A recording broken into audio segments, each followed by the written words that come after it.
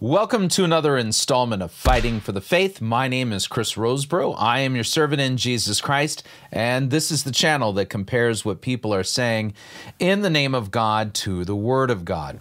Now, we're going to do a little bit of a wander through time on this installment of Fighting for the Faith, and there's a very specific lesson that I really want to make as the central point, and that is that in the United States, and I would say much of Western culture, the entertainment focus has led to a bunch of false assumptions that open us up and make us susceptible to false teachers, at least a particular type of false teacher. What we're going to do today is we're going to take a look at the past, if you would, and also the current, present, as it relates to a fellow by the name of Rob Bell. And I have been doing Christian apologetics against false teachers in the body of Christ long enough now that it has been almost 2 decades that I've been doing this. And 2 decades ago, 20 years ago, Rob Bell was all the rage in invisible evangelicalism.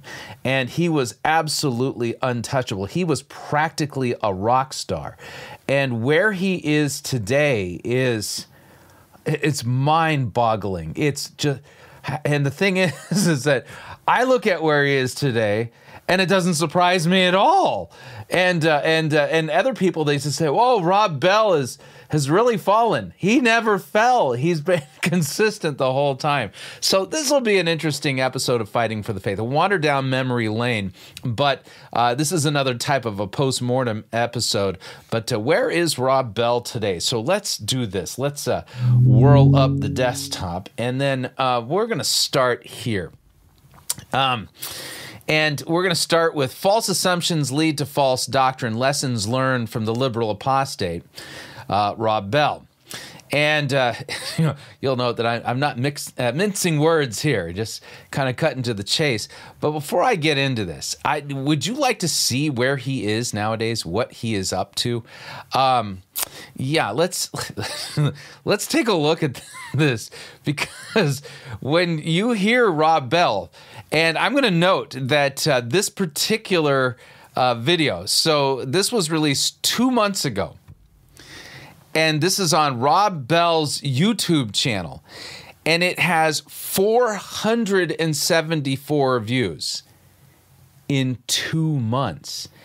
And when you see what he's saying nowadays, which, by the way, isn't much different than what he was saying 2 decades ago, you're gonna realize something's really off here. But the thing is, it's super easy to see right now because Rob Bell isn't all the rage anymore. He was the bee's knees. He was all the big fad back in the day. Not anymore. Let's listen in a little bit of Rob Bell and see if you can make heads or tails of this. That's why certain spaces are just so lifeless. It's like nothing ever happened here. They're like all other places. Like in art, we talk about thisness. There's a thisness to certain things. They're only them. But like when you pull off, there's a thisness. They're only them. What? off the freeway, and every single store and restaurant is at every single other exit. Very low thisness. Yeah, it all feels like it's just been mass produced. But when something is a one-off, it has high thisness. Yeah. Yeah. So mass production equals low thisness. One-offness equals high thisness. Okay. Thisness doesn't mean beauty or perfection.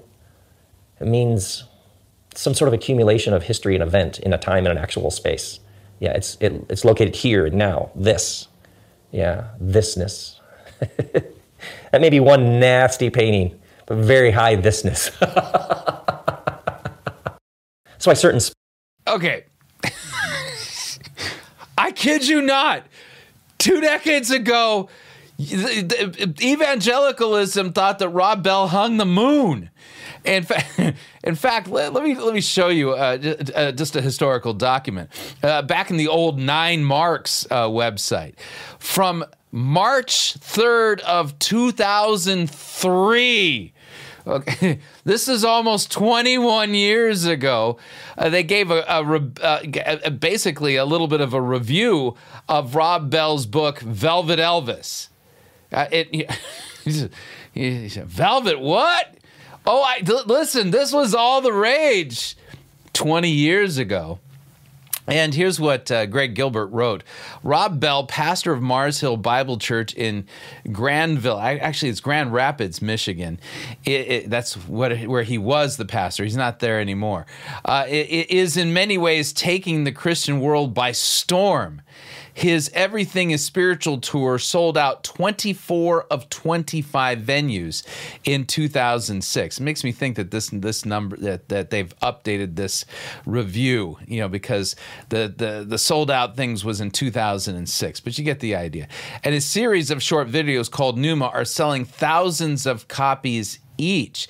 Apparently, Bell has a message that is resonating with vast numbers of people, and he's presenting that message in a way that's obviously connecting.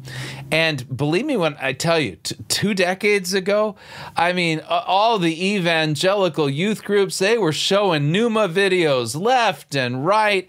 And back in 2008, I took this photograph of the bookstore at the Willow Creek at the Willow Creek Church, the big mega church there in the suburbs of Chicago.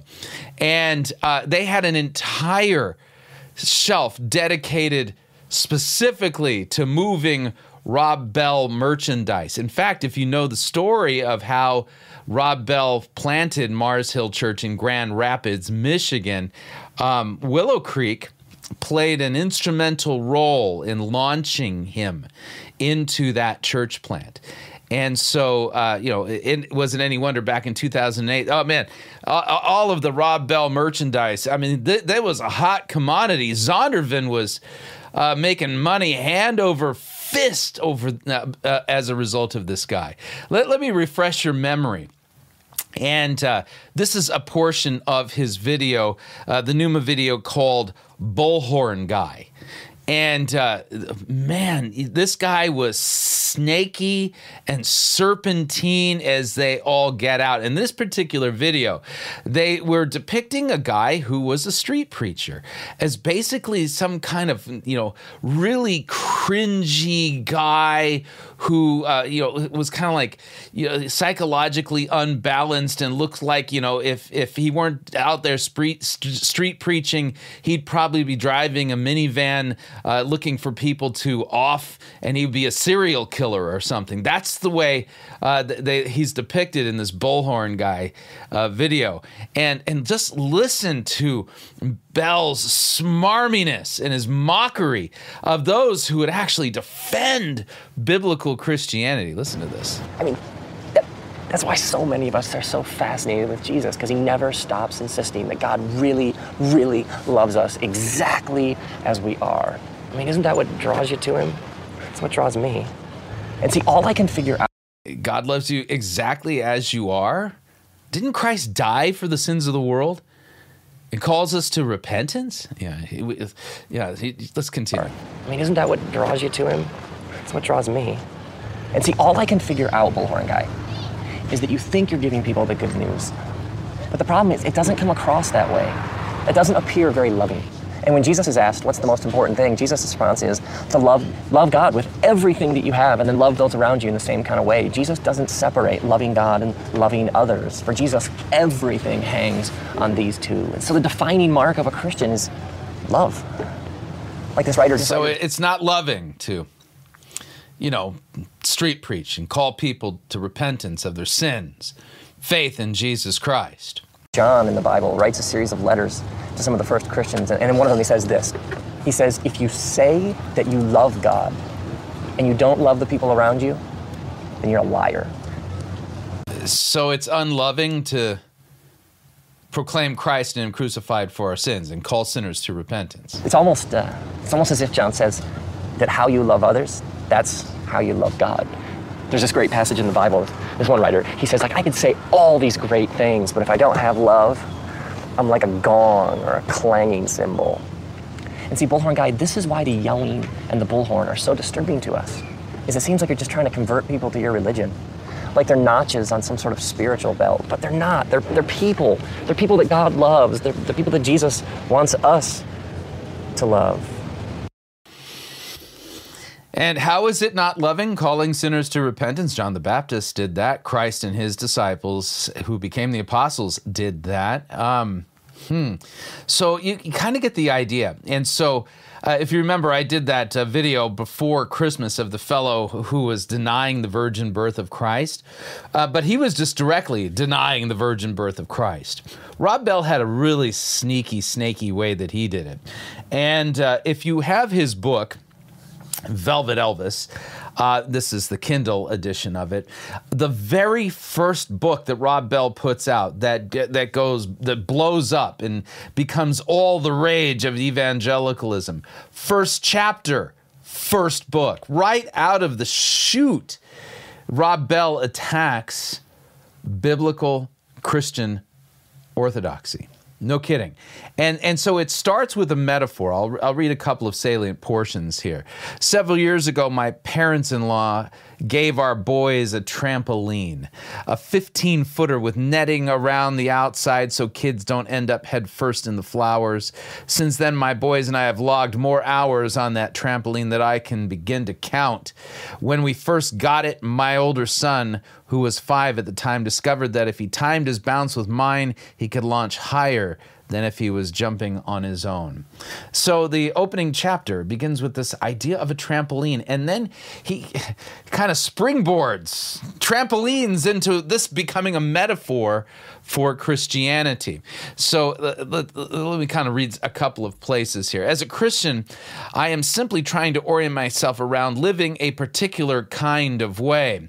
The kind of way that Jesus taught is possible. And I think that the way of Jesus is the best possible way to live. By the way, that's a confusion of law and gospel. Telling us what to do and how to live is the law, but it's not the gospel.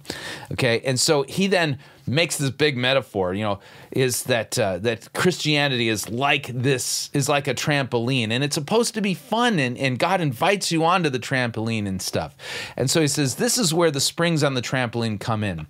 When we jump, we begin to see the need for springs. Springs help make sense of these deeper realities that drive how we live every day. The springs aren't God. The springs aren't Jesus. The springs are statements and beliefs about our faith that help give words to the depth that we are experiencing in our jumping. I would call the doctrines of the Christian faith. They aren't the point. They help us understand the point, but they are a means and not an end, Rob Bell writes. We take them seriously, and at the same time, we keep them in proper perspective. Take, for example, the doctrine, the spring, called the Trinity. This doctrine is central to historic Orthodox Christian faith.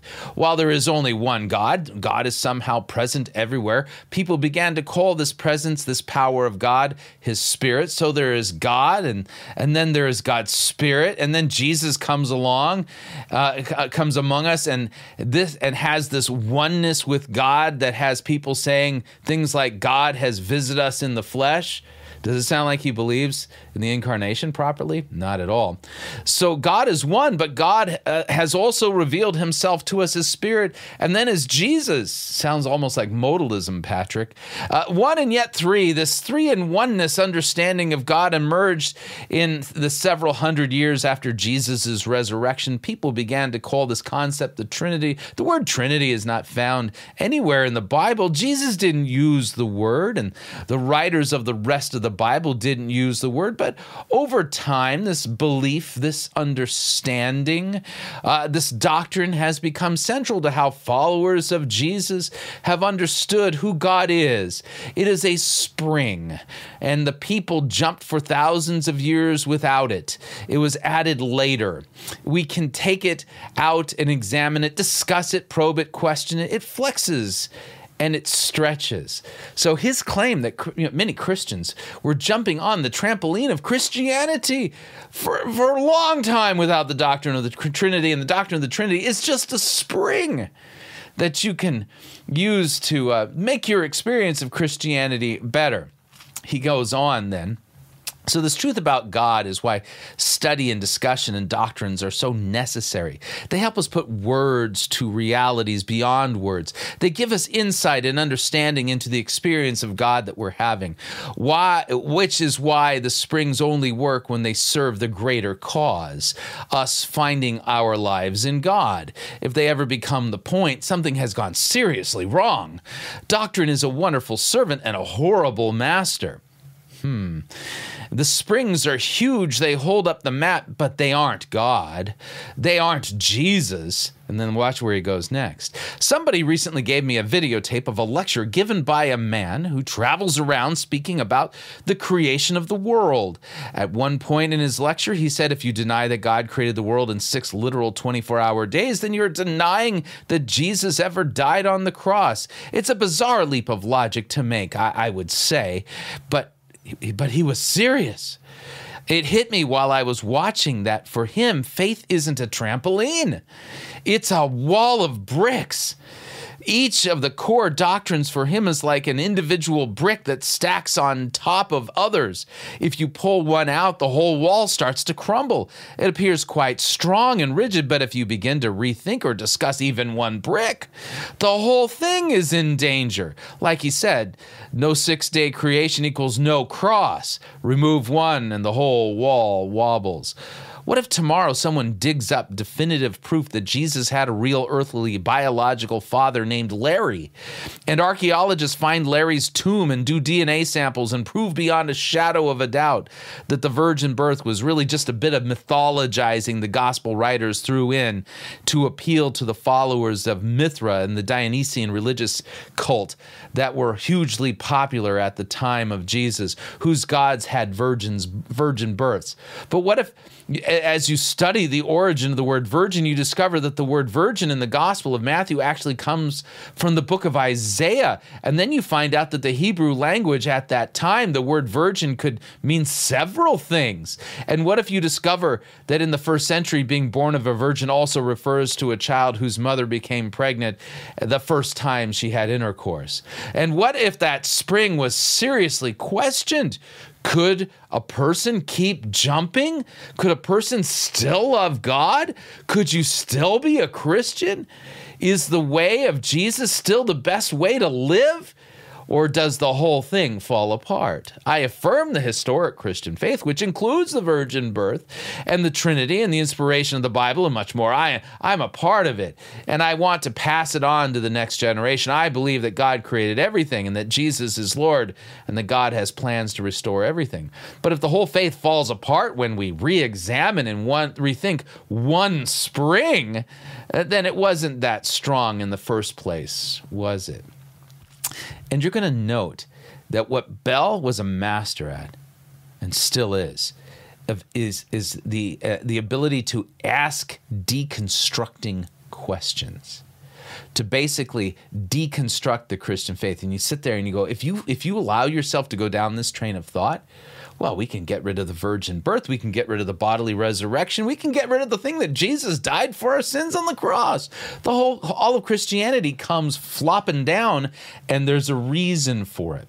And so let's now kind of talk about where this all goes. And so you can kind of see what Rob Bell did subtly, denying the virgin birth, although affirming it while attacking it using deconstructing questions. The fellow that we covered, Dr. Lines, the guy we covered a couple weeks ago, he just comes right out and just says it. So let's come back here, all right? So this gives you an idea of what we were dealing with Rob Bell. So what was the problem? False assumptions lead to false doctrine. Lessons learned from the liberal apostate, Rob Bell. So many times evangelicals ask a question. The question is this: what is God doing on our day, and who are the leaders that he's chosen to do it? And so where can I find the activity of God? And here's where American consumerism, the American focus on entertainment, has completely led you in the wrong direction with a false set of assumptions.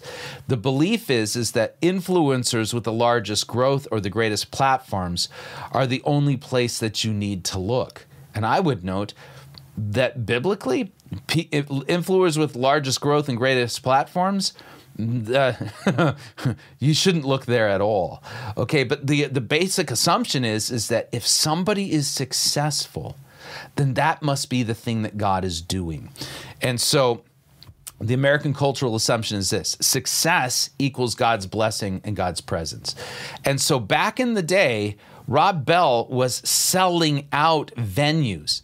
24 of 25 venues sold out for his tour that he was giving for Everything is Spiritual back in 2006.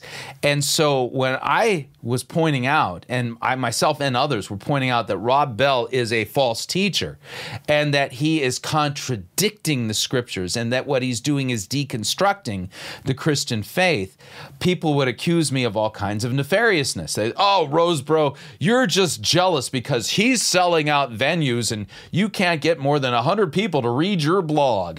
Nonsense like this. That's an ad hominem argument, by the way. And so myself and others really began to take Rob Bell to task on the internet. And at first, we were fighting with blogs. This is before podcasts were a thing. And my best friend at the time, the late Ken Silva, he spent quite a bit of time spilling a lot of ink covering Rob Bell. And you can still find the articles that he wrote over the years against Rob Bell at Uprising Ministries, which you can find at uprising.org. And there's 2 pages of his different blog articles that he wrote taking on Bell's false doctrine and his very subtle yet poisonous attacks against Christianity. So you're going to note then, okay, the American cultural assumption, success equals God's blessing and presence. Scripture, in fact, I will say Jesus Christ himself contradicts this cultural assumption. If you are working with this as an assumption, you have been perfectly set up to be deceived in a horrible way. So let's take a look at some biblical text. Matthew chapter 7 says, enter by the narrow gate. Note the red letters. This is Christ talking. Enter by the narrow gate, for the gate is wide and the way is easy that leads to destruction. Those who enter it are many. For the gate is narrow and the way is hard that leads to life, and those who find it are few. So I would note, Jesus Christ makes it very clear that if your basic cultural assumption is that, well, success equals God's blessing, you are well on your way to being deceived, and you are most likely on the wide road that leads to hell. And that's the thing, is that we basically go with this idea: if somebody is talented, entertaining, can tell an engaging story, can build a platform, and people are flocking to hear this person, they have to be somebody sent by God, and they're telling us the truth, because why would God allow them to so much popularity if they were lying to us? And you're going to note here, Christ says, enter by the narrow gate, for the gate is wide and the way is easy that leads to destruction. Those who enter it are many. If there are a lot of people flocking around this current super popular person, chances are that person is a deceiver. And I haven't, I would note that those who teach sound doctrine, it takes them a long time to build any kind of a substantial following, and it's earned by their blood, sweat, and tears in exegesis and study and carefully preaching and rightly handling God's word. But that's not a popular thing. The masses are never going to go for that. So go with Jesus on this.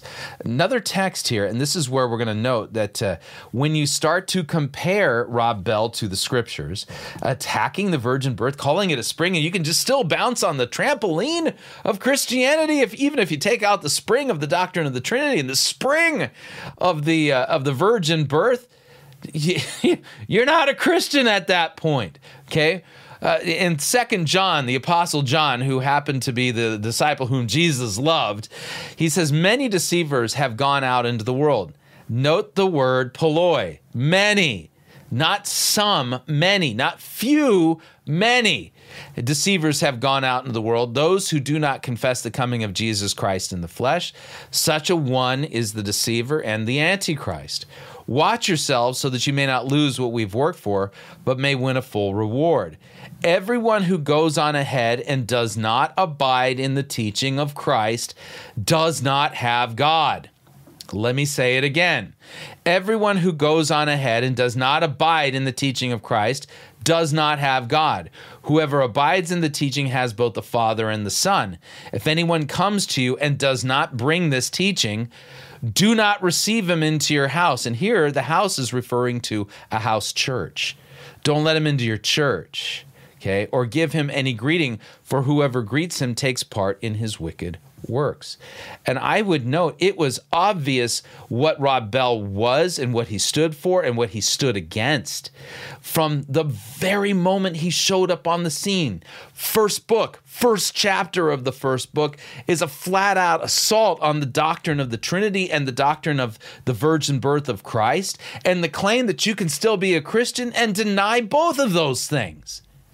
Baloney. It's just, that's not how sound doctrine works. And how did he do it?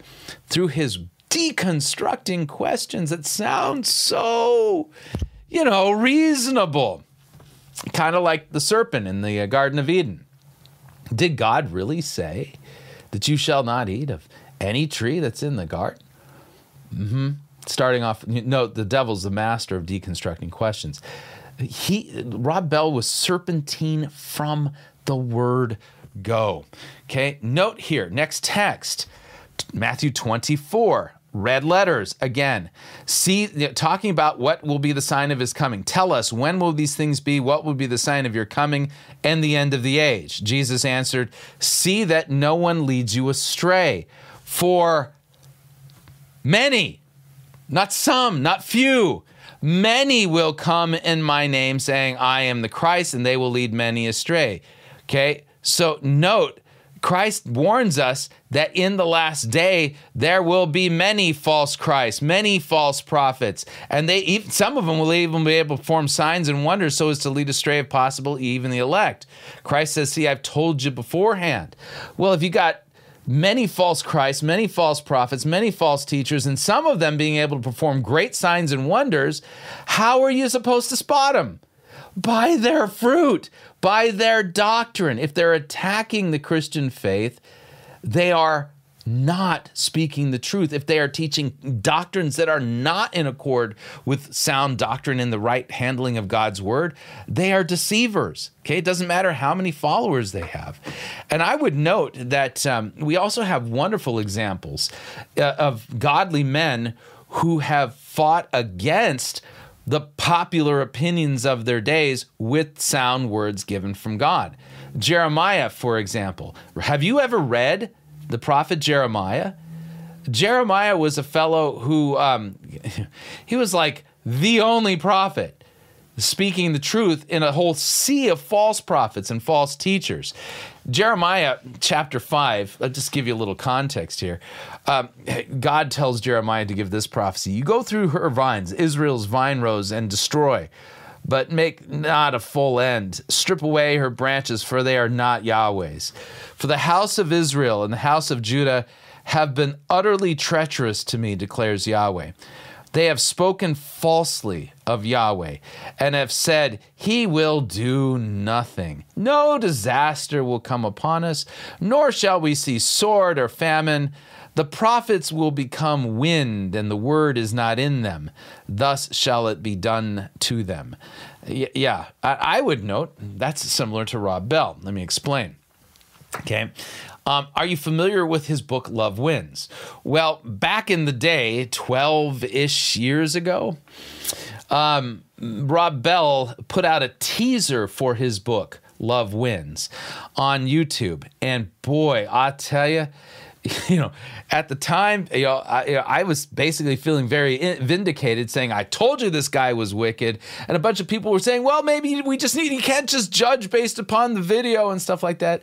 But it turns out you could. But let's listen to just a little bit of this teaser video for his book, Love Wins. Several years ago, we had an art show at our church, and people brought in all kinds of sculptures and paintings, and we put them on display, and there was this one piece that had a quote from Gandhi in it. And lots of people found this piece compelling. They'd stop and sort of stare at it and take it in and reflect on it, but not everybody found it that compelling. Somewhere in the course of the art show, somebody attached a handwritten note to the piece, and on the note, they had written, "Reality check, he's in hell." Gandhi's in hell? He is? And someone knows this for sure? And felt the need to let the rest of us know? Will only a few select people make it to heaven? And will billions and billions of people burn forever in hell? And if that's the case, how do you become one of the few? Is it what you believe or what you say or what you do or who you know? Note the deconstructing questions here. And for some of you, this is like your first exposure to this. And you can definitely see there's something really wrong here. Gandhi was a Hindu, and he died a Hindu. He did not confess Christ. So this is interesting what he's engaging in, because who's he attacking? The person who's standing on biblical truth. Or something that happens in your heart? Or do you need to be initiated or baptized or take a class or converted or being born again? How does one become one of these few? And then there is the question behind the questions. The real question, what is God like? Because millions and millions of people were taught that the primary message, the center of the gospel of Jesus, is that God is going to send you to hell unless you believe in Jesus. And so what gets subtly sort of caught and taught is that Jesus rescues you from God. But what? The scriptures actually say that. Hang on a second here. We're going to do another biblical text here. We're going to go to the Gospel of John. Gospel of John, chapter 3. Okay? In the Gospel of John, chapter 3, we have that passage that we're all familiar with. For God so loved the world that he gave his only Son, that whoever believes in him should not perish, but have eternal life. And everyone says, amen, amen. Are you familiar with the words of John the Baptist that are recorded in this chapter? Let me explain. John chapter 3, verse 22. After this, Jesus and his disciples went into the Judean countryside, and he remained there with them and was baptizing. John also was baptizing in Aenon, near Salim, because water was plentiful there, and people were coming and being baptized. John had not yet been put in prison. Now discussion arose between some of John's disciples and a Jew over purification. And they came to John and they said to him, Rabbi, he who was with you across the Jordan, to whom you bore witness, look, he is baptizing, and all are going to him. Good thing, by the way. John answered, well, a person cannot receive even one thing unless it's given to him from heaven. You yourselves bear me witness that I said, I am not the Christ, but I have been sent before him. The one who has the bride is the bridegroom. The friend of the bridegroom who stands and hears him rejoices greatly at the bridegroom's voice. Therefore, this joy of mine is now complete. He must increase, I must decrease. John the Baptist continues, he who comes from above is above all. He who is of the earth belongs to the earth. And he speaks in an earthly way. He who comes from heaven is above all. He bears witness to what he has seen and heard, yet no one receives his testimony. Whoever receives his testimony sets his seal on this, that God is true. For he whom God has sent utters the words of God, for he gives the Spirit without measure. And then watch this. The Father loves the Son and has given all things into his hand. Again, John the Baptist, whoever believes in the Son has eternal life. Whoever does not obey the Son shall not see life, but the wrath of God remains on him. How does Rob Bell know better than John the Baptist? That'd be my deconstructing question. And so you'll note that what he's engaging in is a full-on assault on the gospel itself and the fact that we are saved by the blood of Christ from what? Hell, the wrath of God.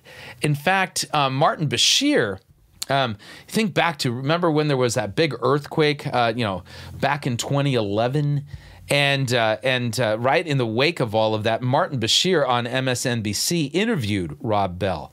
And Bashir came out against Bell like a prize fighter. I mean, it was absolutely, But let's listen to a couple portions of this, shall we? Pastor has ignited a theological firestorm by suggesting that our response to the Christian message in this life will not necessarily determine our eternal destiny. In his book, Love Wins, Heaven, Hell, and the Fate of Every Person Who Ever Lived, Rob Bell says that ultimately all people will be saved, even those who've rejected the claims of Christianity. He argues people will eventually be persuaded by God's love, post-mortem, in the life to come. And Pastor Rob Bell joins us now. Good afternoon, sir. All right, so Rob Bell joined him, right? And that's exactly what Love Wins teaches, that eventually, even after death, that God's love will win people over, and nobody will end up being in hell. Hell itself will be empty. And watch what Bashir does with Bell. It's spectacular. So is it irrelevant and is it immaterial about how one responds to Christ in this life in terms of determining one's eternal destiny? Is that immaterial? I think it's extraordinarily important. I think it's extraordinarily important. In your book, you said that God wins regardless in the end. Love wins, for me, is a way of understanding that God is love, and love demands freedom. You are asking for it both ways. That doesn't make sense. I'm asking you, is it irrelevant as to how you respond to Christ in your life now to determine your eternal destiny? Is that irrelevant? Is it immaterial? It is terribly relevant and terribly important. Now, how exactly that works out, and how exactly it works out in the future, we are now, when you die, firmly in the realm of speculation. And my experience has been that a lot of Christians have built whole dogmas about what happens when you die, and we have to be very careful that we don't build whole doctrines and dogmas on what is speculation. I'm not talking about what happens when you die. I'm asking you how you respond here and now. And the question I'm asking you, and what you seem to be saying in this book, is that God will melt everyone's heart eventually, some even post-mortem in death. So you're the one making the speculation about the afterlife. Oh, man. Just punching him in the face. And the punches are landing. I'm asking, is it irrelevant and immaterial about how you respond to Christ now to determine your eternal destiny? Is that relevant or irrelevant? Does it have a bearing or does it have no? Now, the fact that he would be invited on MSNBC to sit with Martin Bashir to discuss this book shows you 10, 15 years ago, just how top of the world Rob Bell was in evangelicalism. No bearing. I think it has tremendous bearing. It also at the same time raises all sorts of questions, and that is why the discussion is so lively and vibrant. Namely, what about people who haven't heard about Jesus? What about...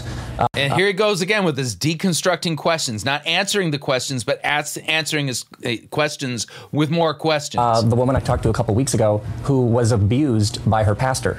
And so for her, Jesus is tied up in all sorts of things, and I assume that God's grace gives people space to work those sort of issues out. One critique of your book says this: there are dozens of problems with Love Wins. The history is inaccurate, the use of scripture indefensible.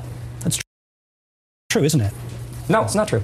So why do you choose, for example, to accept and promote the works of the early writer Origen, and not, for example, Arius, who took a view of Jesus' deity as in being not God? Why do you select one and not select the other? Because first and foremost, I'm a pastor.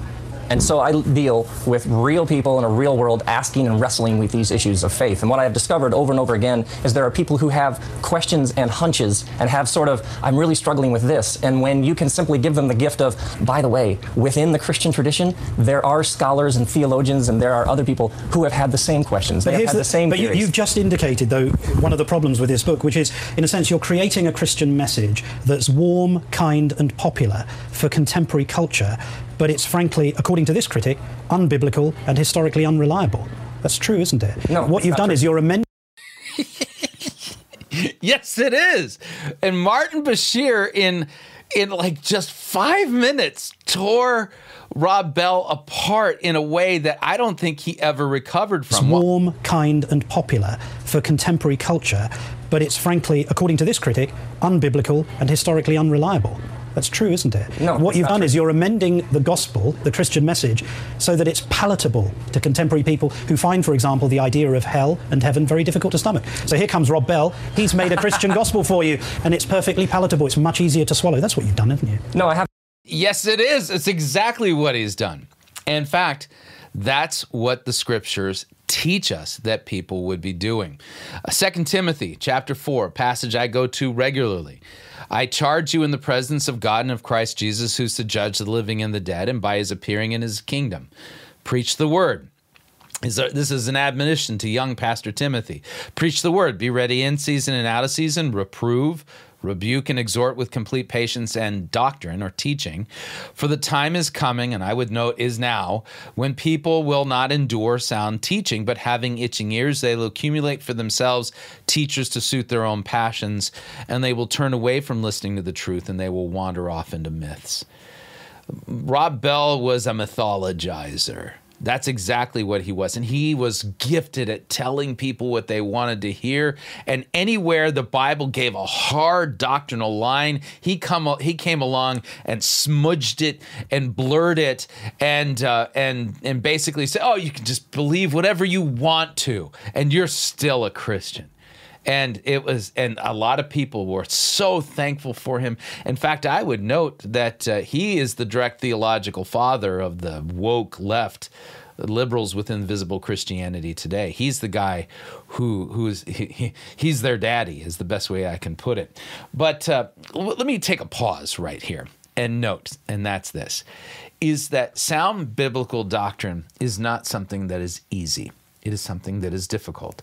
It requires careful study. It requires reading the scriptures. It requires an understanding of the original languages of the Bible. It requires you to actually be in conversation with the ancient church fathers and the different debates doctrinally that have occurred over the millennia. And the entire time that Rob Bell was out and about scratching itching ears and blurring theological lines and attacking the Christian truth and the scriptures and the doctrines of Scripture, Pastor Will Whedon, who now teaches on the word of the Lord endures forever, he was faithfully preaching the gospel. He still does. And Pastor Will Whedon is fantastic. If you are looking for a resource that is going to give you the historic, orthodox, biblical Christian faith and not scratch itching ears or create a different message that's more palatable to the masses, then the word of the Lord endures forever is your podcast. In fact, currently right now, as of the time we're recording this, Pastor Whedon is working his way through the book of Colossians. And it's just fantastic. It's absolutely fantastic. And each episode, they're not that long. Each episode is rich in the scriptures, a full reading of the text, and giving you a great exegetical understanding as to what each of these passages mean in context. So if you are not listening to the word of the Lord endures forever, you're missing out. And this is a rich resource that will improve your understanding of the scriptures and give you great clarity as to what the Bible means. And Pastor Will Whedon will always point you back to Christ. And here's the thing.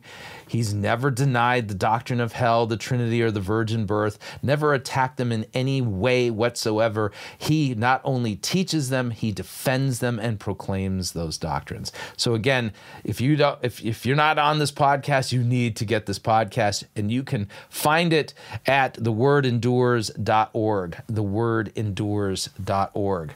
So let's come back here and let's talk about a few more things before we wrap up on Rob Bell.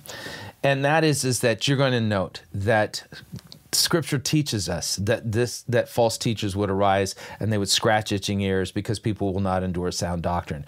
The reason why Rob Bell is popular is because he lies. The reason why he was so popular and was all the rage is because he got rid of sound biblical doctrines and got rid of the ones that people were embarrassed about and didn't want to believe and replaced them with his own feel-good message, as Martin Bashir pointed out. But that's exactly what the Apostle Paul prophesied would happen. Those who teach sound doctrine, well, they've got a tough road to hoe. Titus chapter 1, Paul writing to Titus about helping to finding pastors to put in the congregations on the island of Crete. He says, this is why I left you in Crete, so that you might put what remained in order and appoint elders in every town as I directed you. If anyone is above reproach, he's the husband of one wife, his children are believers and not open to the charge of debauchery or insubordination. An overseer as God's steward must be above reproach. He must not be arrogant or quick-tempered or a drunkard or violent or greedy for gain, vain, but hospitable, a lover of the good, self-controlled, upright, holy, and disciplined. He must hold firm to the trustworthy word as taught, so that he may be able to give instruction in sound doctrine and also to rebuke those who contradict it. So note, one of the qualifications of a pastor, he must hold firm to the trustworthy word as taught. You don't get to innovate. No, that's completely forbidden. And he has to give instruction in sound doctrine and to rebuke those who contradict it. And the reason why, there are many, not some, many, who are insubordinate, who are empty talkers and deceivers, especially those of the circumcision party. They must be silenced, since they are upsetting whole families by teaching for shameful gain what they ought not to teach. One of the Cretans, a prophet of their own, said, Cretans are always liars and evil beasts and lazy gluttons. Well, this testimony is true. Therefore, rebuke them sharply, that they may be sound in the faith, not devoting themselves to Jewish myths and the commands of people who turn away from the truth. Another text is in Malachi. And if you know your Mosaic covenant, then you'll note that the Levites were tasked by God to be the ones to teach Israel the word of God. And so Levites were priests. That was their function in ancient Israel. And so the priests then were supposed to be the ones to teach the word of God back in the Mosaic covenant. So Malachi 2 says, and now, O priests, this command is for you. God has a few words to say to these priests. If you will not listen, if you will not take it to heart to give honor to my name, says Yahweh of hosts, then I will send the curse upon you, and I will curse your blessings. Indeed, I have already cursed them because you do not lay it to heart. Behold, I will rebuke your offspring and spread dung on your faces, the dung of your offsprings, and you shall be taken away with it. So shall you know that I have sent this command to you, that my covenant with Levi may stand, says Yahweh of armies. My covenant with him was one of life and peace. I gave them to him. It was a covenant of fear, and he feared me. He stood in awe of my name. True instruction was in his mouth, and no wrong was found on his lips. He walked with me in peace and uprightness, and he turned many from iniquity. Faithful messengers of God do turn people from iniquity. For the lips of a priest should guard knowledge, and people should seek instruction from his mouth.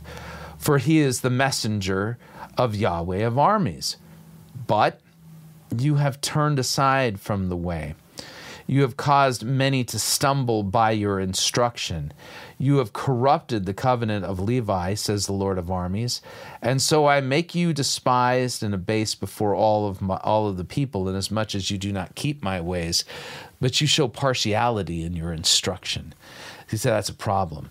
Partiality in instruction. And here the idea is they're going to teach you what they want to teach you, but they're not going to teach you the full counsel of the Word of God. They'll show partiality. Say, I like this part of the Bible, but not this part. This part we're going to blur. This part we'll teach. We'll emphasize this bit and just de-emphasize the other parts and maybe not even mention them at all. And if anyone brings them up, maybe accuse them of evil and things like that. Yeah, and you'll note that was a problem all the way back in the time of Malachi. That's not the only time you see something like that. Micah chapter 2, verse 11, wonderful verse. If a man should go about and utter wind and lies, saying, I will preach to you of wine and strong drink, he would be the preacher for this people. So there was a problem back in the days of the old prophets of people not wanting to hear sound doctrine.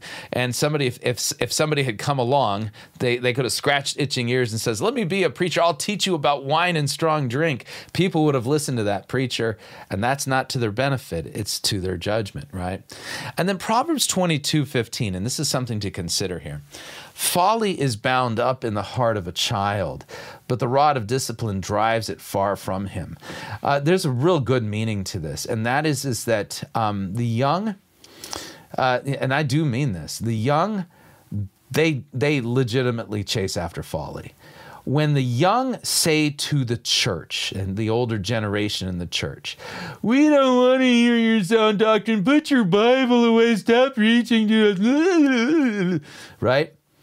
It shows you the folly of their heart.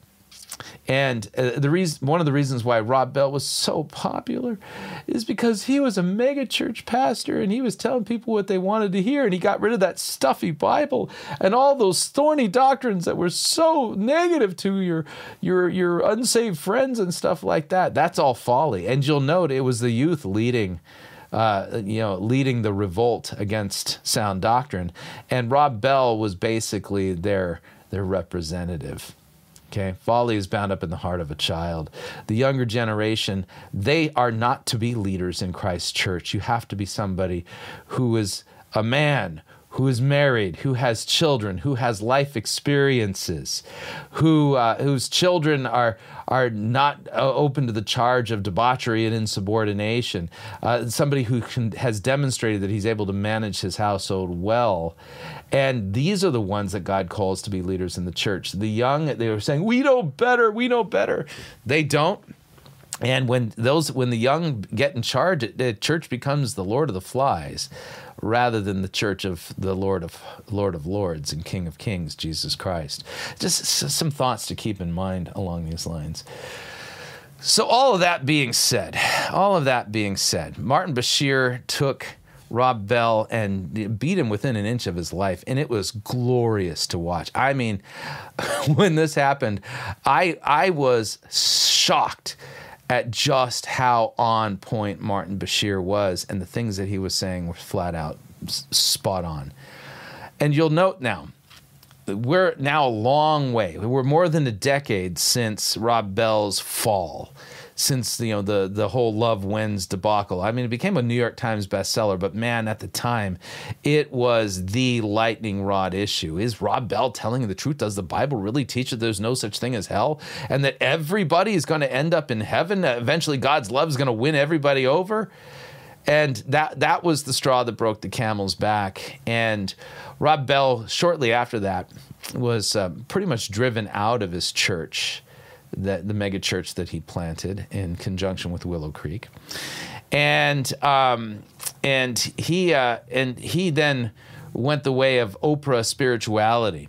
And let's give you an example of just another example. Where is Rob Bell today? Okay, this is from 3 months ago. The Rob Bell YouTube channel, 613 views. 613 views. He's no longer the top of the world, which makes it a lot easier for people to be critical of him and say, is this really what the Bible teaches? And he's discussing his book titled, Where Did You Park Your Spaceship? Let's listen to Rob Bell. And I remember the interview asked me, like, question one, the interviewer asked was like, what's your stance on? And the question two was something, like where do you come out on this issue? And then the third question was like, what's your position on? And it was taking these massive, very divisive, polarizing questions that have just lit people up for years in all sorts of very jagged ways. And they were like looking for me to make like these soundbite, sort of one sentence summary answers about what side I come out on. What's your stance? I remember just thinking, I don't do stances, right? Like, I'm stance free. What's your position? What's your position? Can you imagine asking an... Is he recording that in a padded room? It's just... Man, how the mighty have Atom? fallen. Because everything's made of atoms, right? Just thinking, I don't do stances. Right? Like, I'm stance free. What's your position? What's your position? Can you imagine asking an atom? Because everything's made of atoms, right? Can you imagine asking an atom that you take a picture of an atom, which is a cloud of possibilities. Everything is made of atoms. Atoms are clouds of possibilities, mostly made of empty space, made of all these subatomic particles that are coming and going. You take a picture of an atom, take a picture of an atom a second later, and you don't know what you're going to see because the atom will have so profoundly changed. Can you imagine asking an atom, what's your position? Yeah, the things that make up everything. Yeah, the whole thing is movement. The whole thing is coming and going. The whole thing is energy in relationship. And God, that was a tangent. I mean, there are no tangents, but that was a tangent. Anyway, I'm in this interview, and I stop the interviewer, like 3 or 4 questions in. I'm like, wait. Is this interview just you asking me a whole list of questions about the worst topics to talk about? What is this? Is this an interrogation? Is this an exam? Is this a test? It was like, I don't want to do this. I don't want to sit here and have to, like, why is that question interesting to you? What do you think about, how do you feel? What is your experience then? What does love have to do with that? Like, who are we together in this world? What have you learned? Oh, that's interesting. Tell me more. What's it like to be you? None of that. It's just, where do you stand? Where do you come out? And I remember in that moment, like, I don't want to, this isn't what I do. I don't want to do this. This doesn't feel like life as I know it. We get these pings because our lives never stop talking to us. My friend.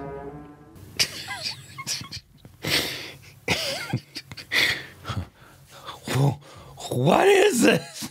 You know, the guy sounds like he's certifiable.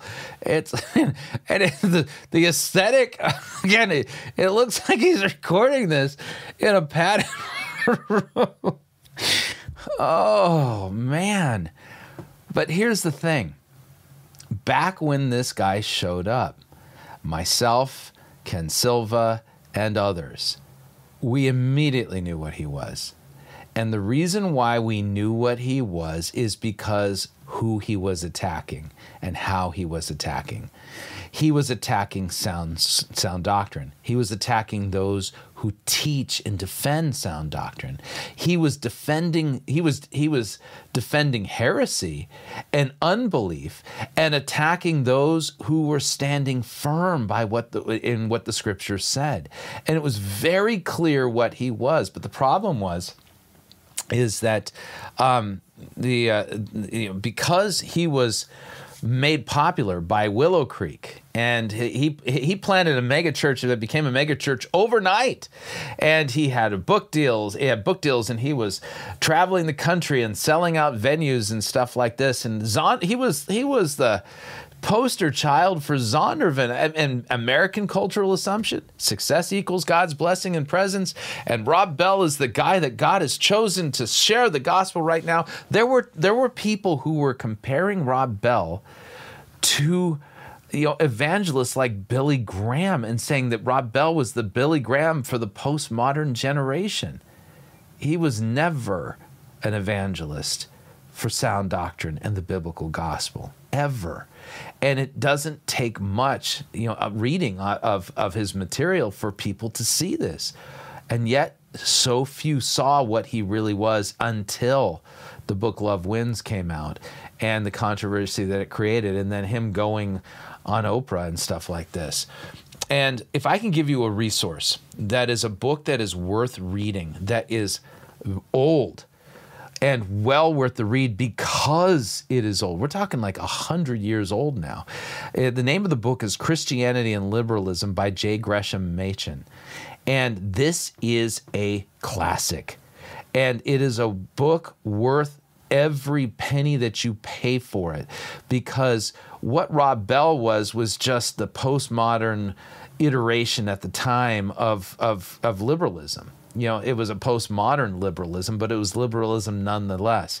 And there have been men who have valiantly fought against this nebulous and awful cancer that invades the body of Christ and has destroyed so many church congregations.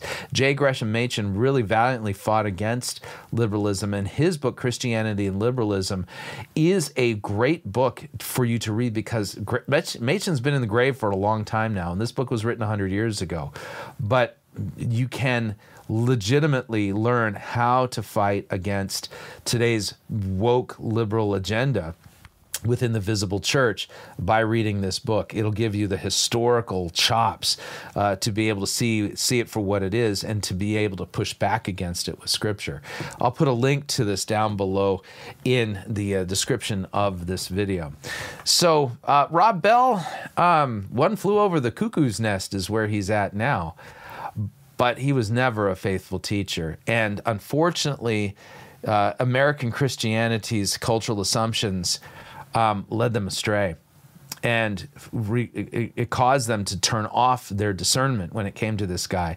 Had they been biblically critiquing him from the beginning and people recognizing that just because somebody is successful doesn't mean that they're sent from God, that it would have saved them a lot of heartache and woe. And unfortunately, the wake of destruction left in the church because of Rob Bell and those promoting him, Zondervan and Harper One and others, and the whole emergent church movement and all that kind of stuff, the destruction has been devastating beyond belief. He was a Trojan horse sent by the evil one, the Dark Lord himself, but he was never, ever a sound Christian pastor, preacher, teacher, or anybody that anybody should have been listening to. And unfortunately, an entire generation of children were raised on his deconstruction, and as a result of it, many of them, I'd say most, lost their faith, if they had any faith at all.